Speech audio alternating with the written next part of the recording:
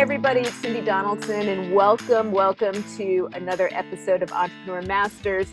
Today, you are going to be so stoked because I have Ashley Kern, data scientist and CEO, and Erin Thompson, retention specialist and COO of Sightline Data.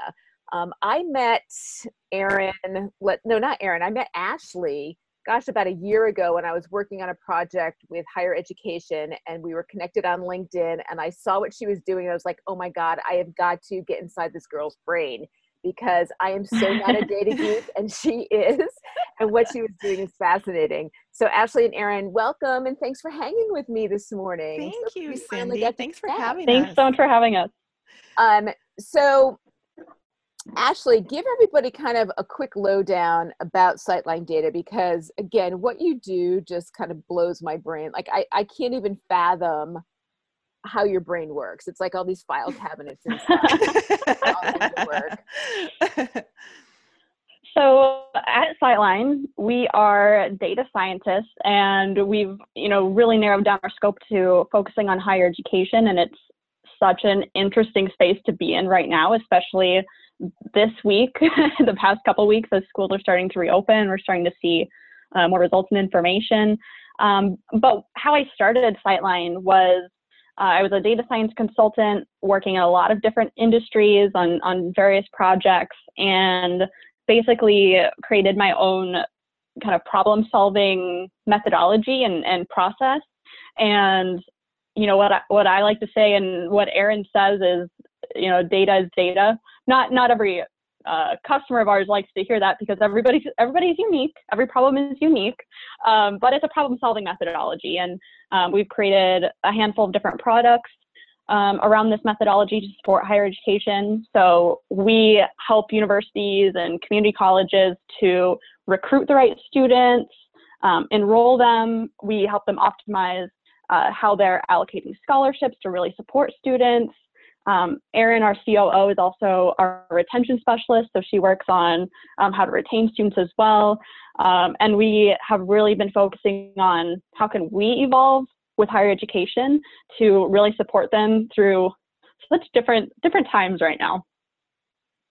It sure is. And before I hit the record button, we were talking a little bit about the pandemic and how it really has affected everybody.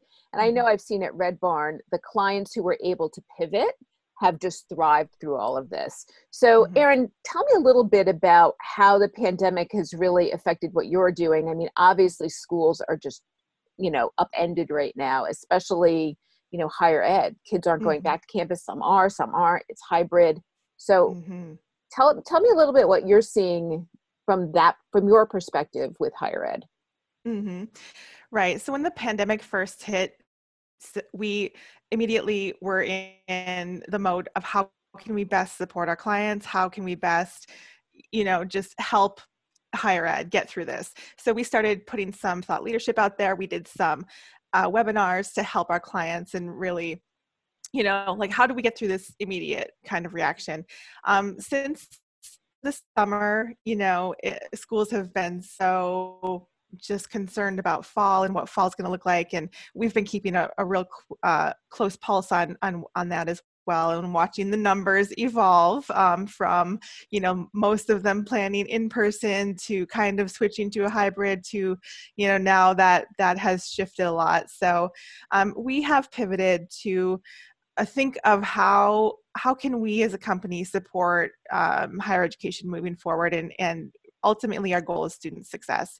So we've developed a couple new products over the summer, and one of them is a COVID quantification. So we really this will help higher education look at what would your enrollment have been before the pandemic, what is it now during the pandemic, and then we can help them strategize to move forward, because we really believe, to survive and thrive in this is really to make a plan, make a strategy for 2021, and kind of, just everyone's going to be in survival mode for the next semester or so. We believe that, but, looking past that and making a solid strategy on how we're going to move forward, we feel is the best option for institutions, because, your enrollment plan from earlier this year in January and February.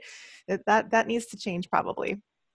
Yeah. So one of my favorite sayings by Tony Robbins is, stop looking for resources and start being resourceful if you want to be, Ooh, I love right? that. It's a good one. Mm-hmm. And, again, like that's what I'm seeing with all of my clients. And I feel like as I talk to parents who have kids in college right now, the ones that, the parents that aren't really freaked out and the kids that are having a better transition, I feel like they did pivot and they just became resourceful. Like it is what it is, right? Mm-hmm. So, I Mm-hmm. mean, Ashley, what are you seeing as far as, I know you're probably still in data collecting mode, but kind of what are you seeing about,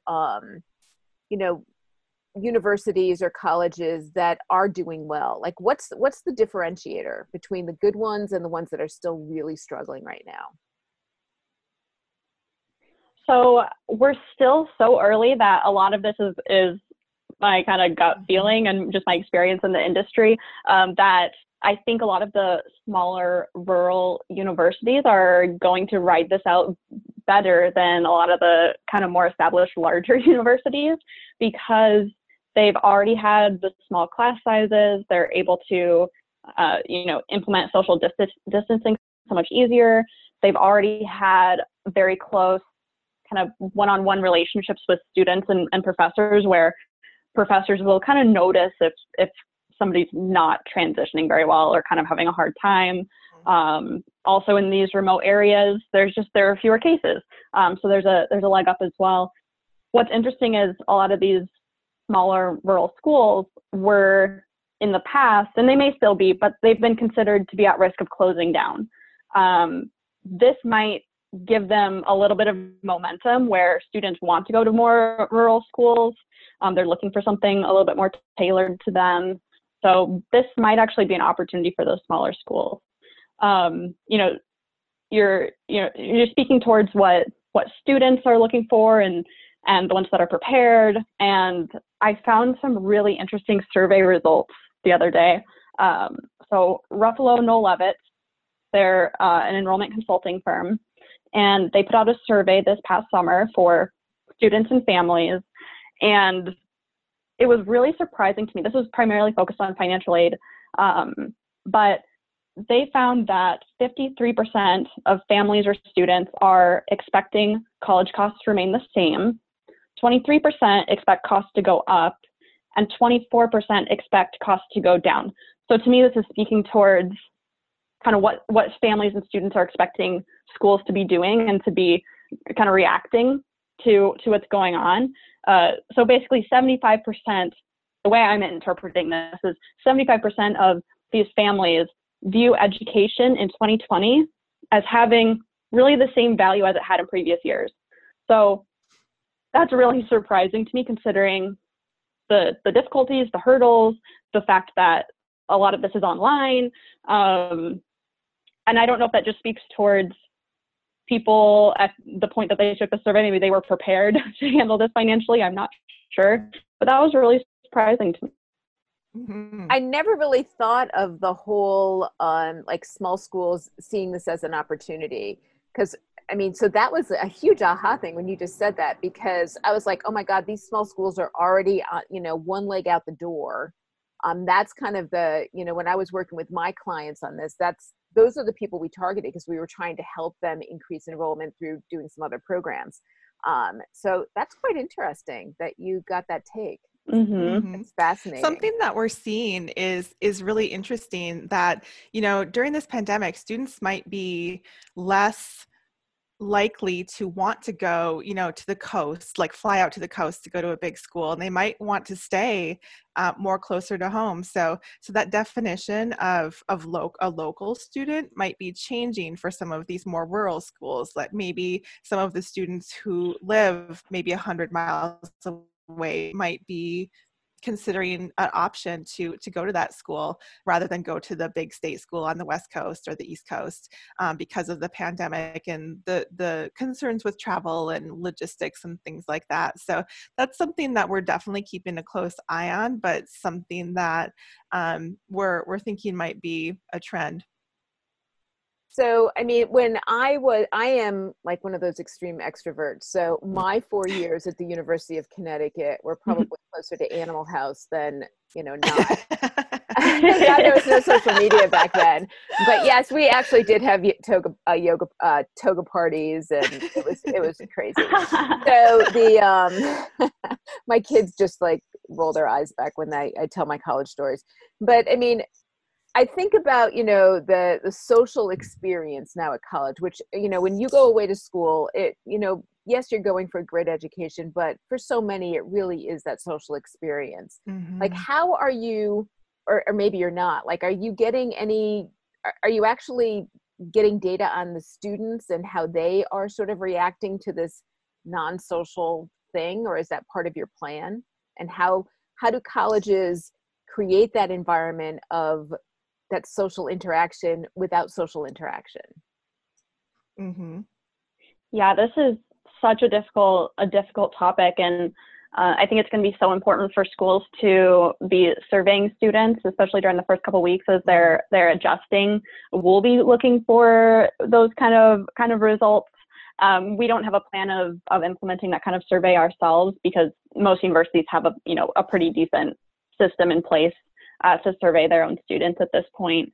But what's interesting, and what I'm seeing with preliminary numbers coming out from a lot of these major schools that have already opened up is, even schools that have closed down their on-campus housing, that's not necessarily an advantage, because students are still getting together off campus, which, who can blame them? They're 18, 19, 20-year-olds. Exactly. Kids will be kids, right? Yeah. Yeah, exactly. And it's actually probably more difficult to kind of figure out the way the virus spreads in that kind of a system, because you don't know who's going to whose house and doing what. Not that we want to track that level of detail, but the point is that a lot of students are still in the area, even if they have online classes. A lot of them still live in that town, or they already, they want to go back. So students are there, and we're seeing with a lot of these major schools that it's still spreading in the community, and specifically with their students. So, and I think, sorry, go ahead, Erin. I think setting expectations and communication is so important for institutions, like getting the messaging out to students, this is what we expect of you. I know it's hard, but just kind of in a way that's on their level, and just explaining like things are different right now, but like we're in this together. Like we were talking about earlier before the podcast, I think there should be a focus on overall wellness as well. Like Ashley was talking about, managing your stress and anxiety, because a lot of this messaging is so stressful, and it's, like, I mean, I personally can't watch the news too much anymore because it's really stressful. So a focus on overall wellness, and how can you reduce that stress and anxiety, and in an appropriate way that you're not going to parties to reduce that stress, and giving alternatives and that are safe. I think that's important. And I don't know that I've seen a lot of communications like that coming out of schools yet. Yeah. I mean, I'm definitely far one hurdle at 58 than I was at, 22, far healthier. So. Definitely. So also one hurdle that schools need to be addressing is the fact that one thing that students turn to reduce stress, and even if they weren't smokers before, a lot of students do pick up smoking when they're in college. E-cigarettes are popular among college-age students right now. I found, I've really just been thinking about, for specifically college-age students, so 18 to 25 generally, what are some of the risk factors that maybe would contribute to this age of the population having a more kind of severe reaction to the virus? So I've been looking into research on that. There was a study from University of California, San Francisco, Benioff, I'm not sure how to say that, Children's Hospital. And they were looking at, they had a sample of over 8,000 men and women ages 18 through 25. And they were quantifying overall medical vulnerability. So it's an index. And for this age group, smoking was the largest risk factor. So this exceeded asthma, obesity, diabetes, even immune conditions. So having, a poor immune system, smoking still outweighed that. So if they looked at the non-smokers in that sample, they had a medical vulnerability of 16.1%. Once you added in smokers of that sample, then the medical vulnerability for the entire sample of over 8,000 people, the medical vulnerability index went up to 31.5%. So doubled. Wow. So that's a really big one.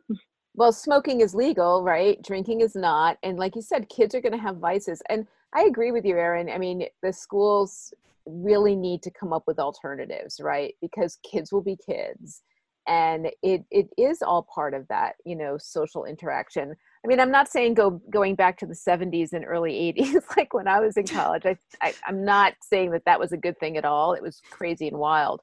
But, it is a really social thing. And, staying healthy, college students are not healthy. I mean, just look at the way they eat. I mean, I'm a plant-based eater now. I run marathons. I mean, I never did any of that kind of stuff when I was in college. You eat it really badly, you get no sleep, you drink, you smoke, you just do all that bad stuff. So it'll be interesting to see how the schools react to this and if they really take that part of it as serious as like making sure that kids are social distanced, because the healthy part is so incredibly important. Fascinating. Right. I mean, we're already seeing that at these schools that have already opened that the virus is spreading. I think schools are doing everything they can to slow the spread as far as quarantining students who have symptoms, which, that's non-negotiable. You have to do that. And so hopefully they're slowing the spread. But I think by addressing a lot of these health risks, like smoking, not getting enough sleep. I know when I don't get enough sleep, I catch a cold. Right. You have to get your vitamin D, get your fresh air, all that stuff. So you have to also promote health among your university so that when students do catch the virus, they have a much better chance of recovering quickly and not being hospitalized. So are you helping the colleges actually trace kind of like, where the infections happened? Are you getting that deep into this data stuff or no? Like if there's I think we are going to be, I think we're going to be on the end of, they've collected the data and we can help make sense of it. Okay. Especially, planning for long term. There are a lot of systems out there for kind of epidemiology and symptom tracking and testing, but we have been, talking to different schools about what their plans are for sampling for the virus. And, of course, most schools are doing daily or at least weekly symptom tracking. So you can do a kind of a survey of symptoms. But we've found some kind of innovative solutions out there for actually testing for if you've contracted the virus. At these larger schools, they've got 16, 20, 30,000 students. They want to test them all weekly, which is a lot of tests. That's a lot of money. One school that we talked to, they've been really innovative with, they're pooling their samples. So if you have a spit test from every student, you can combine 10 of those spit tests, test that. So then you're really reducing the number of tests that you're doing. If one of those pools pops up as having the virus, then you would test those students individually as well. But that's one way of just really reducing the cost and the volume of tests that you have to go through. So that was a really interesting one. Fascinating. So, I mean, it seems like you're almost a little bit of a soothsayer, Ashley. I mean, you've done so much of this with data and you can kind of see trends. I mean, do you think like this semester for higher ed is just going to be kind of, let's just figure it out and get through it, and then maybe the spring will be better? Or do you think this year is just going to be, or maybe you don't know, I don't know. I'm just curious because I just love picking your brain, but. Oh gosh. I definitely think universities have to hold on and tackle all these different areas. I feel really bad for higher ed administration right now because a lot of them have to be basically COVID police, and it stinks. I hate that they have to do that. I'm afraid that some students are going to fall through the cracks because, you know, traditionally they're at-risk students, Right. so they're at risk of dropping out. So I think predictive analytics is still very, very important, if not more important, to identify those students, whether universities go fully online or not. Yeah, hold on to Right. that. So, I mean, Erin, like as a retention specialist, I mean, you know, just following up on what Ashley just said, you know, trying to keep these students engaged and so they don't drop out because there's going to be more high risk. I mean, what are you telling university leadership to do right now to ensure that retention stays? Because it's going to be critical, even for the state universities, right? They're not getting a lot of money from room and board right now, and that's where they make a lot of their money. Yeah, exactly. So the message is, you know, the students who were at risk before, hopefully the universities know this, you know, keep a pulse on them, keep communicating with them, let them know the resources. But that pool is expanding, you know, in these pandemic times, whether you go fully online or not. This is creating more stress on students, and there's going to be a larger pool of students who are at risk of not completing because of various different reasons. So I think, you know, looking at some of the risk factors, you know, and figuring out who those students are and getting them the support early before they start to have problems is really the key. You know, that's kind of our specialty is focusing on identifying these students who are at risk 1 to 2 semesters early, so we can get them the resources that they need, so then they're before they even start to have problems. Because once they start missing class or getting bad grades, sometimes that's too late. So we identify those students earlier based on our models and our experience in the industry.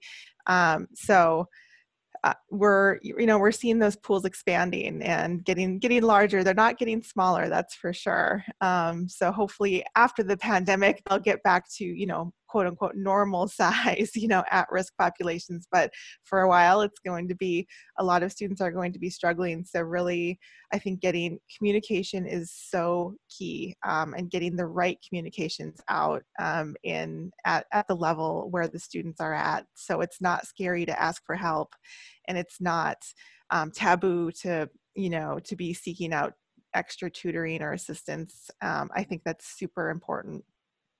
So let's so go ahead, Ashley.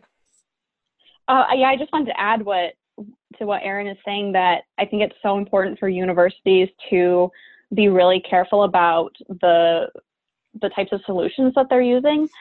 They need a solution that gets right to the answer and takes a lot of work off of their plates. So universities should not be spending time kind of filtering through spreadsheets of figuring out who to work with as far as intervening with at-risk students. They need somebody else to do that heavy lifting for them, take that off their plates, remove a little bit more stress. Same goes for figuring out basically new ways to recruit students, you know, what specific types of students to recruit based on the way coronavirus has affected which students want to come to this school.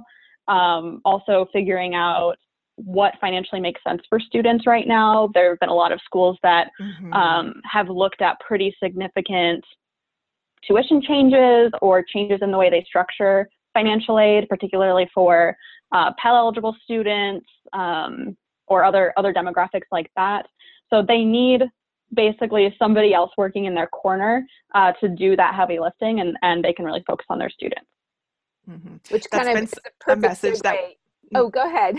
That's been a message that we've been getting out to our clients. Like, you have enough on your plate right now dealing with things that you never imagined that you would have to be dealing with. Like, let us do the heavy lifting and look at the data for you, so you're not kind of drowning in this data and you're not sure exactly what to do with it. Like, let us do that, and you can deal with the day-to-day, you know, pandemic crisis mode that you have been thrust into that none of us wanted, but we're all in. So yeah, we've been having lots of those conversations with our clients.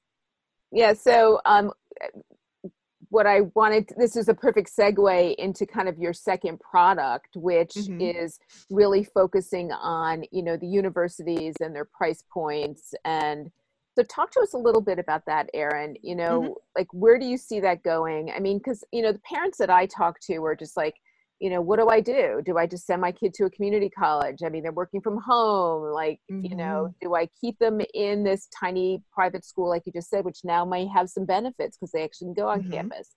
So tell us about this new product? Because I find this a little fascinating. Not a little, a Yeah. lot fascinating. Yeah.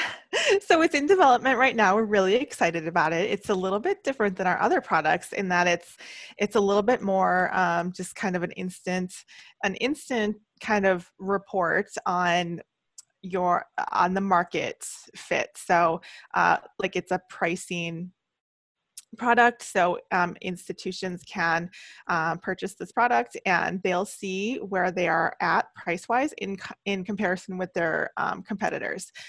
So I really see this product being helpful for institutions because I think price sensitivity is going to become even more of a thing. I think it's been a thing for a while, and I think that moving forward, just with the economy and everything, I think it's going to be even more of a concern with families. So I think that knowing where you're at in the market is really important. And then we've been working with some clients on, should where's your ideal fit? Where's your sweet spot? Should you adjust that price? Should you increase your price? Should you decrease your price? Are you fine where you're at? So I think I know that a lot of schools have already been considering a price adjustment, but this could be an initial kind of check to see, like a pulse to see where they're at, because not all schools have access to this data. They don't have in-house data scientists doing this for them. So this is kind of like a quick check to see where they're at, and then we can absolutely help further do a larger implementation if schools are looking to do that, to see exactly what that sweet spot price would be. I mean, I have my marketing hat I think on for now, quite right? a while. Oh, go ahead, Ashley. Yeah, for quite a while, schools have been having discussions around tuition cuts or changes. Some schools are thinking about being more aggressive. Others are maybe being a little bit more conservative on that. And I think the pandemic has basically propelled that conversation, and universities are identifying the need to make some changes. I've seen examples of a lot of schools they're canceling their tuition increases, which is, a good start. But if I was a student and kind of a customer, I would be like, that's it. That's all you're doing right now. Like I'm missing out on the lab that I needed, or that in-person, whatever the class was that I needed. And I want to see schools working hard to help their students. Mm-hmm. It's confusing because there's published price and there's actual price, and it's really confusing for families to know how much that they would actually be paying. And a lot of times they don't know this until they've applied and have received their financial aid package, because it's not transparent. It's not a transparent process sometimes. So hopefully that evolves. Yeah. But it is a very confusing world, especially if you're not, if you're first generation student, or you're, you just don't know about this stuff. The published prices don't match what you actually pay a lot of times. No, exactly. And a lot of parents don't know that oftentimes that price is negotiable, right? Like you can, I mean, I've spoken with, yes, back to like working with my clients. I never knew that. Like when my kids went to college, I'm like, damn, if I had known that, I would have encouraged, my kids to negotiate it or do it myself. But I kind of have my marketing hat on a little bit. Yes, you can go shopping. Yeah, like people will always pay for what they deem valuable, 100%. If not, everybody would shop at Walmart and nobody would go to Nordstrom's or, any fancier store. Yeah. So, the colleges that they can't be a commodity-based thing anymore. They have to be able to show, and this is where you guys are so valuable, is to dig in on that data and find out what their sweet spot is, find out what makes them different than everybody else, and then hone in and market the hell out of that message, right? Mm-hmm. If you're a parent and you can afford it, would you not pay $75,000 a year to send your child to a school where it's safe, they're getting a great education, they have all of that, right? Especially if they're like a pre-med student, you can't go to labs. Like, how does that work? Like, how do you do that? Like, I don't know. So colleges just need you two ladies right now and the rest of your team. So I mean, they really, really do. I mean, if, again, from a marketing perspective, I always push back at my clients. Like, you have to show me the data. Like, what have you done in the past? What's working? If you're not looking at the metrics, like you're just throwing spaghetti at the wall. And so I think colleges are going to be in the same space right now. If they do not hire people like you to analyze their data and take that lifting off, they're throwing spaghetti at the wall. So colleges out there, if you're listening, call these two ladies, really, really dig into that. So, I mean, now it's time to kind of pitch your company to the world. Like, how can people find you, Ashley? Are you taking on new clients right now? What's your sweet spot? Who do you want to work with? Where are you going to bring the biggest value? All that kind of good stuff. Yeah, so we're at sightlinedata.com.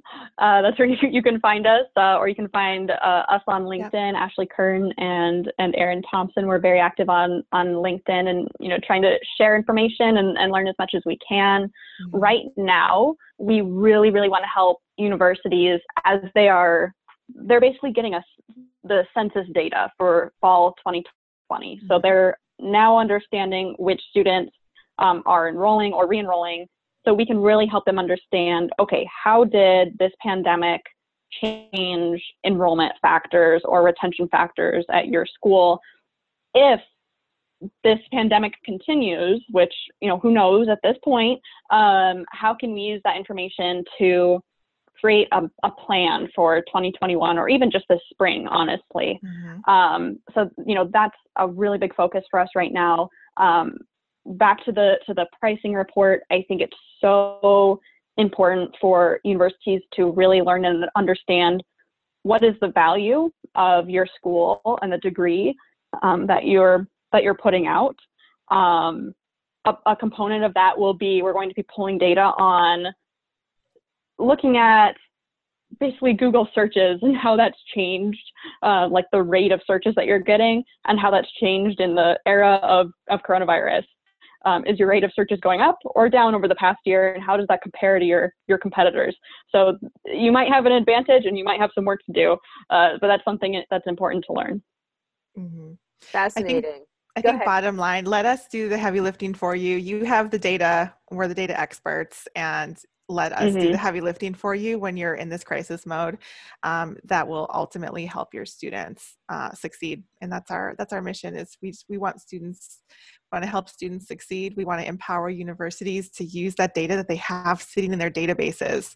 There's so much in there that we can just dig in, and it ultimately helps your students succeed, which in turn helps the institution succeed and become stronger.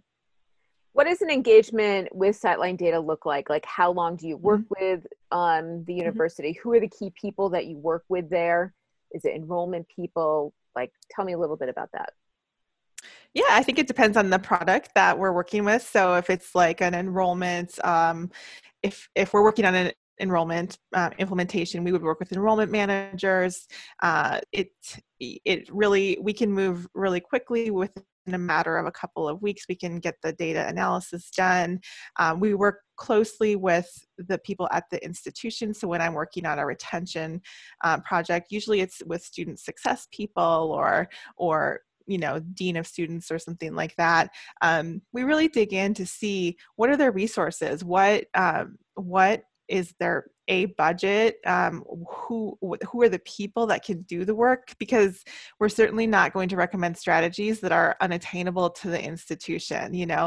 We can recommend strategies that are very, very complex, but they're not going to get done if the school doesn't have the resources or the people to implement them. So we really kind of do a deep dive and work closely to partner with whoever we're working with to make sure that we're recommending the correct and applicable strategies, based on the data. So for our financial aid or budgeting products, we would work with, financial aid people or like CFOs and stuff like that. So I think it depends on what product we're working on, but we are agile, and we work with a lot of different people across institutions. And some of our smaller institutions, you wear many hats. So someone could be in charge of financial aid and enrollment and retention. So it all depends. Now, you guys are nationwide, correct? You can go anywhere. Yes, absolutely. Mm-hmm. And do you have to be on campus to do this, or are you able to do what you do remotely? We can be fully remote. So of course we would love to visit these beautiful campuses for our clients, but that is not necessary at all. We can do everything over video conference and just the phone and email. So we're really agile that way, and and then it also helps keep our costs down as well. So we're not doing all these extensive traveling and everything. So we can really contain our costs that way. And that's, the pandemic has not hit us. We didn't have a physical location. So that's a good thing of being a remote company, that, we just stayed put in our home offices, and we didn't have, we weren't impacted by that. Amen. Yeah. I mean, I think that's the one good thing that's come out of the pandemic. A lot of people are realizing that they don't need a brick and mortar, and that they can reduce costs back to their clients. I mean, Red Barn's been remote forever now, so I totally get that. So the best way to get in touch with you ladies would be to go to your website and fill out a form, or should they email you? What's the best route? Yeah, you can go to our website. There's a lot of information on there on our different products and about us and everything. You can also email info@sightlinedata.com. You connect with Ashley or I over LinkedIn. We're very active on there. So any way that's most comfortable for you. Our phone number and our email is also on our website in case you forget it. Well, ladies, as always, wealth of information. I'm just boggled to how your brain works. And, I really do believe that schools need you guys right now and your team, and really to understand that data, because there's just so many unknowns. And if they don't pivot the right way, it's not going to work for them. So best of luck. I hope that colleges just swoop you up and that you're busier and you can expand your company. Because I think when I first met Ashley, you were all by yourself when I first met you, correct? I was all on my lonesome. I had a few consultants, contractors I was working with, but we're growing and we're here to stay and support universities. So, I mean, I was so excited to bring Erin on. So I had somebody to spitball with every day. Oh, I know. That's like my Jen here at Red Barn. It's a game changer when you can have your number two and you love working with them, and it just makes life so much more fun. Well, ladies, thanks again for joining me. Once again, it's Cindy Donaldson for another episode of Entrepreneur Masters. You can find me at redbarnconsultingllc.com. You can find these two brilliant women at sightlinedata.com. And have an awesome day, everybody. Thank you so much, Cindy. Thanks, appreciate Cindy. You're welcome.